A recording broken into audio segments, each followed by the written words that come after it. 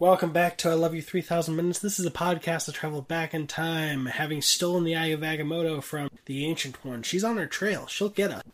We did it for a very important reason. To rewatch the entire Infinity Saga from Iron Man 1 to Spider-Man Far From Home 1. Marvelous minute at a time. And this is the time where I only say my name, which is Brian. And I'm Richard. And now I say the thing I was almost going to say, which is that this is minute 48 of Iron Man 1. And remember, put those ratings on Apple Podcasts because we will eat bites of New York style pizza with the bomb on it and suffer and take as many bites as there are rating when we get to the end of Iron Man 1. The only caveat being there need to be at least 5. And Richard, what happened in this minute? So, Tony expresses his desires to look at another project, and he mentions the arc reactor. And Obadiah Stane is like, "What? We made that to shut the hippies up." And you love that because of the dude.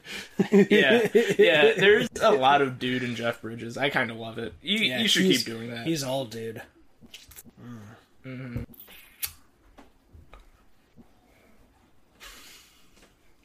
Mm-hmm.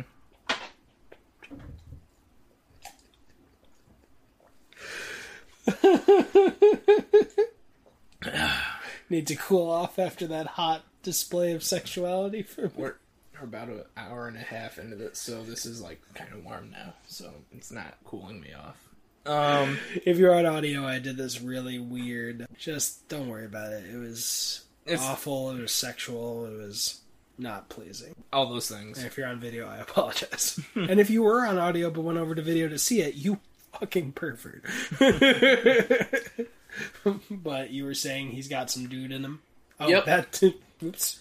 Mm-hmm. So there's a clear conflict of interest there. And I said oops because of phrasing. Sorry. They were saying that they hadn't had a development on that in 30 years, so they last worked on it 30 years ago, which makes it a very old project. Yeah, there's been no breakthroughs in that time. Even before that, he's still trying to convince him not to shut down the weapons manufacturing division by saying that what we do keeps the world from falling into chaos, which made me think about the current predicament we're in, which is, we'll tell you when we're recording, but defund the police or, take the funds and responsibilities the police officers have for less serious things like homelessness or things and put them into other programs because they'll be cheaper and you'll be able to do more. So that made me think of how if this isn't working, maybe Tony will try to do something like that with his weapons manufacturing kind of funds. Could be. Put it into alternative approaches. And furthermore, Tony says we can do better, which is just a really good idea to do. Maybe we got to a certain point and we were trying our best before, but we shouldn't get complacent. We can improve upon things. So Tony says, hey, let's do better. We can do better. You're saying we're keeping the world from falling into chaos. Not from what I saw, we could do better. Yeah, and that's very interesting because in the beginning of Endgame, he says, we don't prevent these things. We're the Avengers. We go in after, right? We're not the pre-Vengers. So in a way, even though he's been doing things that are net positive, compared to how he was in the beginning of this, it's still not as much of a preventative measure. And when he does try a preventative measure, he ends up with Ultron. So it's an interesting journey, his character. Yeah. He says, could you have a lousier poker face? Which is ironic, since not once before leaving did he say, you have a lousy poker face. Are you trying to kill me? Right. Yeah. He doesn't catch on to that. Yeah. But basically, they both know that Obadiah knows about an arc reactor in his chest. And so, eventually... Rhodey or Pepper? Just Rhodey or Pepper? Which one? Okay, Rhodey. And Tony shows him. And it actually looks a little bit more sophisticated than what I believe we saw in the cave. There's like sections to it. Yeah, but then if we go back to when he's rescued, there are still sections to it. Okay.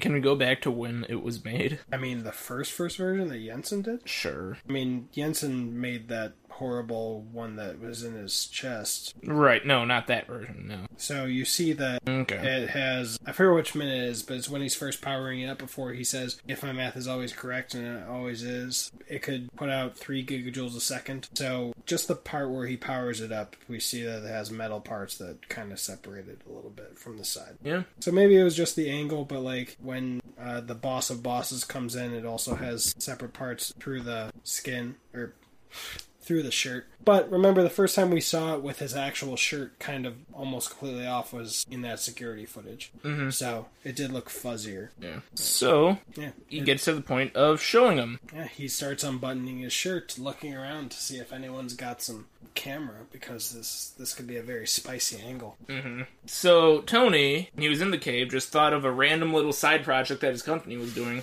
to save his life, as a better, efficient solution for the metal sinking deeper into his chest. Yeah, I mean, remember when he was being tortured, he had a vision of the arc reactor. Mm-hmm.